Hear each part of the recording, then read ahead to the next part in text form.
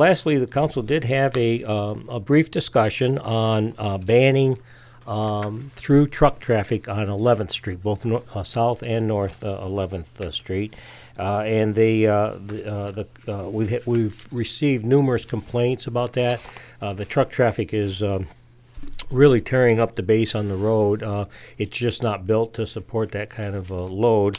And the council agreed to authorize putting an ordinance on the agenda for the next council meeting to restrict through truck traffic. There will be, for local delivery, obviously they would be allowed, but we're getting a lot of heavy trucks that are just passing through, and they're using that. And Ken, I know that you know a little bit of the reason behind why they're doing that.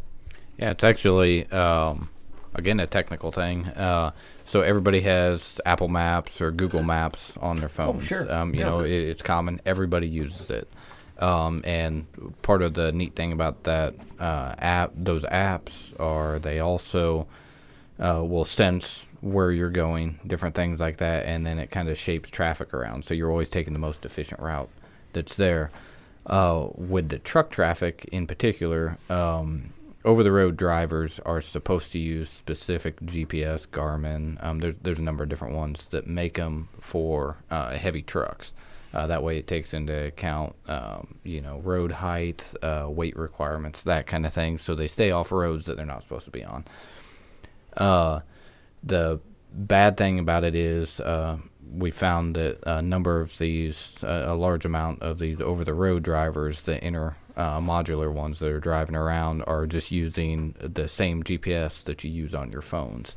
Now, that's not designed for them, so what happens is a single passenger car, it would be okay if they went down 180th Cameron Road. They'd be able to hit the underpass, go to Gellsburg. It would be an efficient route for them depending on which way they're going, and that's fine. But when these truckers use it, they can't get underneath the Cameron overpass. Sure. They have to back up, causes a huge impaction. So the county put up signs to warn these drivers that they cannot go down there. Big flashing signs. You can kind of see them down by Bruce Foot. Most of the truckers do see that, but they see it after they have already committed to going down that road. So then the next logical turn that they have is 11th Street. And like Administrator Steinbrecher said, that road's not developed for that type of truck traffic. The additional traffic on South Main that comes from that, all it's doing is wearing and tearing the road, and then you have, like I previously said, the water mains, different things underneath. Those are all suspect of vibration, different things like that. So the only way that we can keep them off there, because it's not really something we can contact the GPS companies and say don't do this, because they're stop doing that. Yeah, they're using the wrong GPS anyway. Yeah. So it's still going to keep doing it for them, and we don't mind passenger vehicles, and they're going to stay down 180th. So we're kind of hoping that this and some signs and directed patrols, targeted enforcement from the police department kind of starts reducing this, so we can throw the money in other areas throughout town instead of to roads where they weren't designed for it in the first place. Yeah, that makes total sense. Mm-hmm. It's kind of all started when they were doing all the construction work on the bypass. That took about a year to get that done, and a lot of those GPS things were warning of congestion, and so they tried to bring them down there and missed the entire bypass and get back on the road, after being around it. So unfortunately, that has continued on, and so we're, despite our efforts to try to let folks know, this will be our next attempt. Go to the next step. Yeah. And the next step. And that's one of the things, the ones that we can let know are the local delivery drivers, things like that, which they're still going to be able to do their thing. If you're having a mattress delivered or lumber or anything like that, it's still good for the delivery on those. The specific purpose of the change in this ordinance is to target the traffic that's coming from, say, Pennsylvania, and it's going to California, the ones that don't even stop here to get a cheeseburger or anything like that. They're just simply passing through.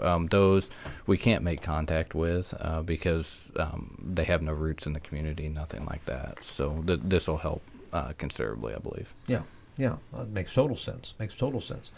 Anything else that happened last night? You guys that the folks need to be aware of, or anything last night? Or No, I think that kind of covers our agenda last night, and hopefully we'll have a good. Everyone will have a good Thanksgiving, and we'll get back to it again the 1st of December. you guys traveling, sticking around home? How's Thanksgiving go for you guys? It's going to be at home.